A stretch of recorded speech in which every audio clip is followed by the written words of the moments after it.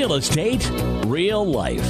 With Paul Ayebecker and Melanie Hay from Beach Walk Property. I think today's message is buy now, right? Yeah, it's true.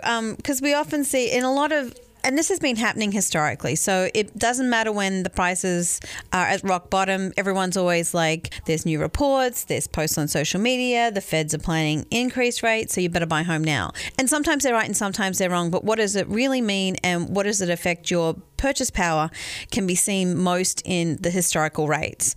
So I remember in, I want to say it was the late 70s in Australia, so a little bit different from here, or early 70s. I know when my parents got a home, they had an interest rate of 21%. I want to say 21, 22%, something like that. It was kind of crazy. Yeah. They took advantage of the market where they lived, bought the house next door or the lot next door. They sold that lot, paid off a lot of the mortgage, and they did really well out of it. But by in the 1970s in the US, you were looking at 8.86s. I know there was some historically higher ones. In the 80s, after the crashes and stuff, you had 12.7. In the 90s, it was 8.12, and then in the 2000s it was 6.29. We did see it drop all the way down. So after the fall 2007, 2008, we have seen interest rates go all the way down. There's some people I know who've got like 3.95s and even lower than that. So we have seen that's what they are historically. Right now, what is the interest rate compared to what is going on is we're seeing it just under 5 to just over 5, which depends on what your credit score is. So should I buy now or should I wait till next year? There's a couple of things you need to take into consideration. Right now, if you can get an interest rate of 4.65 and you buy a $250,000 home, you've got a payment of $1,289. So that's your home price, etc. Now, considering that home prices will probably go up, the same house that's $250,000 this year will probably be $262,000 next year, and the interest rate that they're predicting is about 5.2.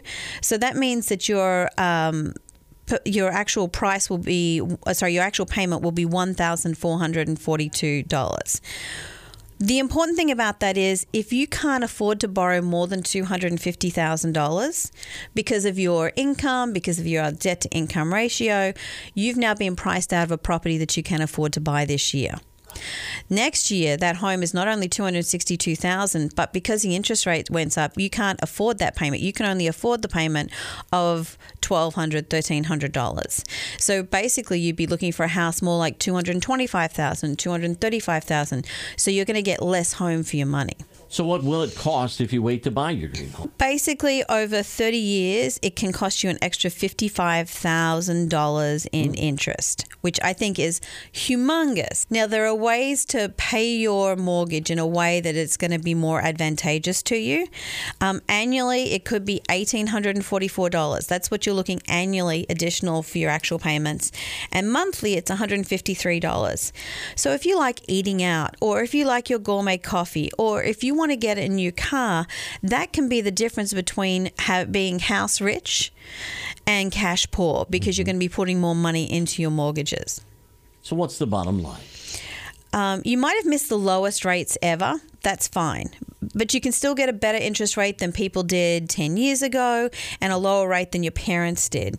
But with every 0.25% interest increase, the value of the home you can afford decreases by 2.5%. And while no one can tell you exactly how much and when the increase in the interest rate, I have a chart which I can send to you, gives you an idea of how much that will affect you when you qualify for a loan. And of course, calculate your budget. Yeah. So bottom line, how much house do you want now? And do you want to have less than that house in the future? I can tell you, I have a colleague right now who's been shopping with someone who thought, I can spend $125,000 on a home, and they were severely disappointed with the quality of the home. They've now raised their budget up to $185,000, and they're getting a home that they actually really like. If they wait 12 months, it's likely that they're going to be closer to that 120,000 instead of the 180,000. So really you want to check out what your budget is. You want to get pre-approved. You also need to figure out, do I need new stuff now? Do I really want a new car? Do I really want new furniture? Because short-term pain for long-term gain. You get a house now means that you can have that new stuff in the future. You wait till later, you've got a more expensive house and you can't get the new stuff.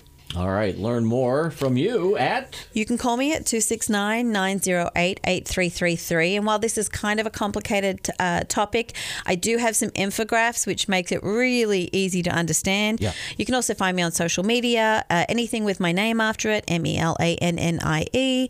If you can't find me with Melanie, look for Hey. It's that extra N that gets me. And if you want to listen to this again, I've got it on the podcast at anchor.fm, Real Estate, Real Life. Real Estate, Real Life. Wednesday mornings at 8:20 on Super Hits 103.7 Cozy FM. Search for Real Estate Real Life podcasts on iTunes and Google Play.